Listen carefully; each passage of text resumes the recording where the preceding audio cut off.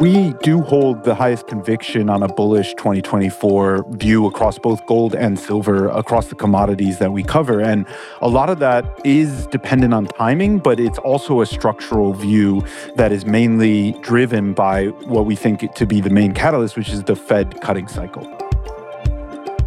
Welcome to Research Recap on JP Morgan's Making Sense podcast channel. I'm Natasha Kanova, Head of Global Commodity Strategy at JP Morgan. Today, I'm joined by my colleague, Greg Shear, our Head of Base and Precious Metal Strategy, and we're here to discuss the outlook for precious metals prices this year. Thanks for being here today, Greg. Thanks, Natasha.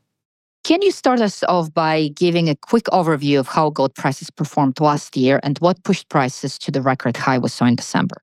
Yeah, sure. So I think from my perspective last year, what we saw was the first half of the year really being quite resilient in the face of rising interest rates and additional Fed hikes in the first half of the year. That would typically be quite a bearish catalyst, but at the same time, we were seeing very strong central bank demand for gold. We saw in the first 3 quarters of last year something around 800 tons of central bank buying, and that's off of 2022, where through the full year we saw over 1,000 tons, which was the largest inflows into central bank holdings that we've seen since basically the data began in 1950. And so that kind of underpinned overall gold demand and was one of the contributing factors that kept prices relatively supported. And then we get to the place in the second half of the year, particularly around the fourth quarter, where we get a sudden risk premium boosted into gold on the back of the Israel-Hamas conflict and whether or not that was really going to spread into a wider Middle East conflict. And so we saw a lot of significant buying into gold and a very sharp turnaround with prices really rebasing higher quite quickly. And then it's almost a 1-2 punch because that's followed by additionally getting disinflation process coming through in the US with the market getting much more aggressive in terms of pricing in additional Fed cuts over the course of 2024, that pushes yields lower and overall was kind of the key contributor to drive gold to test 2,100 once again and stay here where we are today, supported above 2,000. Thank you, Greg. So even with prices trading close to record levels, looking at 2024, the year looks like it could be another breakout year for gold prices. How do you see this playing out? Yeah, I mean, we do hold the highest conviction on a bullish 2024 view across both gold and silver, across the commodities that we cover. And a lot of that is dependent on timing, but it's also a structural view that is mainly driven by what we think to be the main catalyst, which is the Fed cutting cycle. Essentially, where we are right now, we're in the final twists and turns of timing that end of the Fed pause and beginning of a cutting cycle. And so from when we look forward, our economists expect that to come in June. And over the course of 2024, they expect over 125 basis points of cuts coming through the Fed and even more in the first half of 25. What that really boils down to is we see a move lower in what we think ultimately drives gold prices, which is U.S. 10-year real yields. And that, from our perspective, opens up upside where we see gold basically ending this year around $2,175 per ounce and ultimately peaking out even higher, close to around $2,300 per ounce. So we think we're kind of lying in wait, biding our time in terms of the gold price right now. As soon as we get that sort of definitive Fed cutting cycle coming in the next meeting, that's when we really think investors pour back into gold. Right now, we're sitting basically middle of the road in investor positioning. We could also see ETF inflows, more retail investment coming in as interest rates begin to fall. The attractiveness of money market funds becomes lower, and that money moves from those funds into gold. And those are two of the kickers that open the upside as we jump higher to around 2,300. So what about silver? You always say that silver is the same as gold, just more volatile. Do you expect silver prices to follow gold prices higher this year? Yes, we do. In general, silver is a metal that has much more industrial use that makes up the total amount of demand in silver. So it's used in solar applications.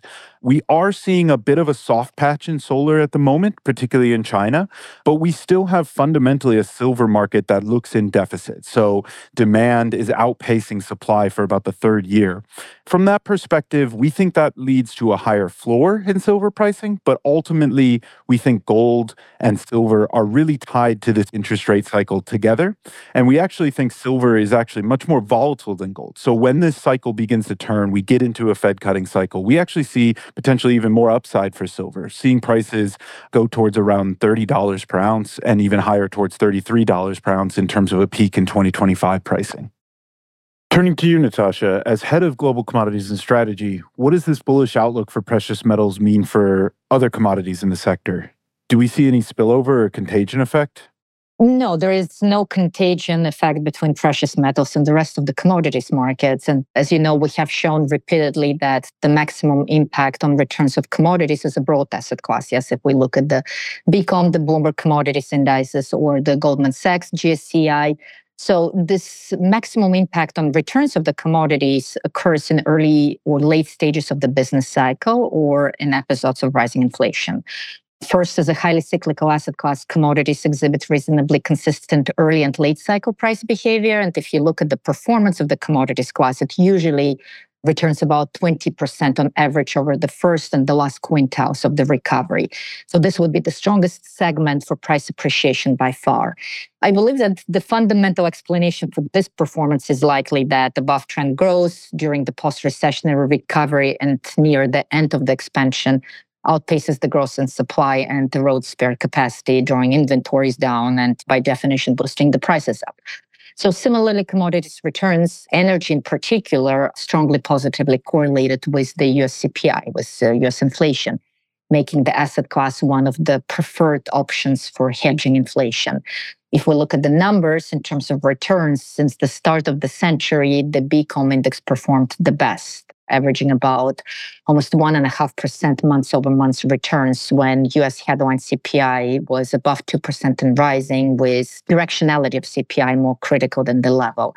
So accordingly, if we look at the performance of the commodities class over the last 2 years, the reopening of the global economy and COVID stimulus drove almost 30% return on broad commodity markets in 2021 and 2022. It was the Russian invasion of Ukraine and, of course, the surging inflation that propelled commodity returns another 14% higher. But where we stand in 2023 and where we stand in 2024 is that global expansion is maturing, but not yet in the last innings.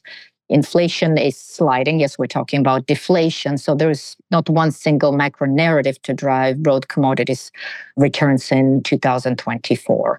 So essentially, without any of those strong cross-complex drivers emerging either from growth or from inflation, we believe that investors need to continue to be very tactical in commodities in 2024 in order to generate returns. And I think it's an interesting point you say on that tactical nature, because I think that's another component of gold and silver that we like that increases our conviction on it. To some degree, it's tied to this mono thing about the Fed cutting.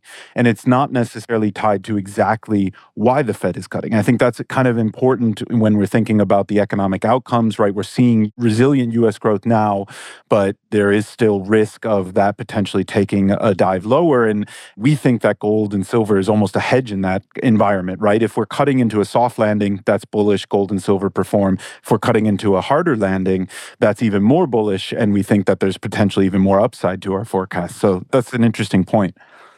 And I think outside of that, no broad-based theme, but definitely being tactical. Are there other key drivers or trends that you're keeping an eye on this year across the commodities landscape?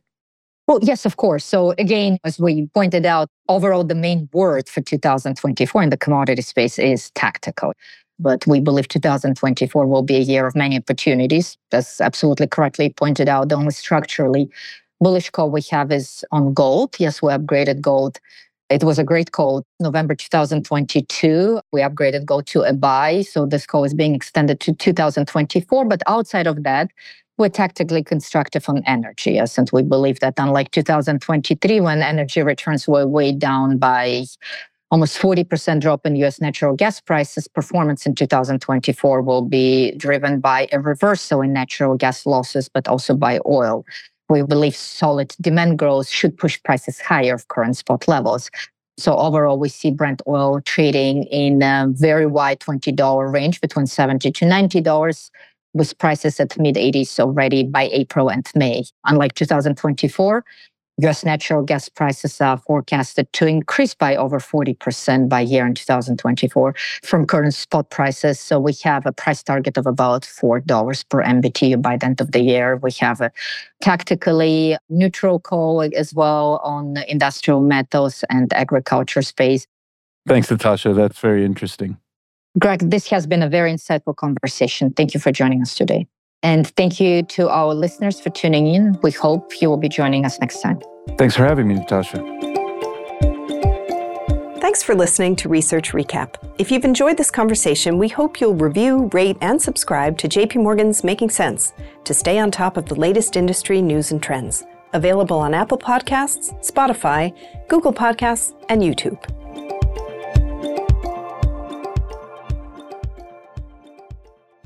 This communication is provided for information purposes only. Please read JP Morgan research reports related to its contents for more information, including important disclosures. Copyright 2024 JP Morgan Chase & Company. All rights reserved.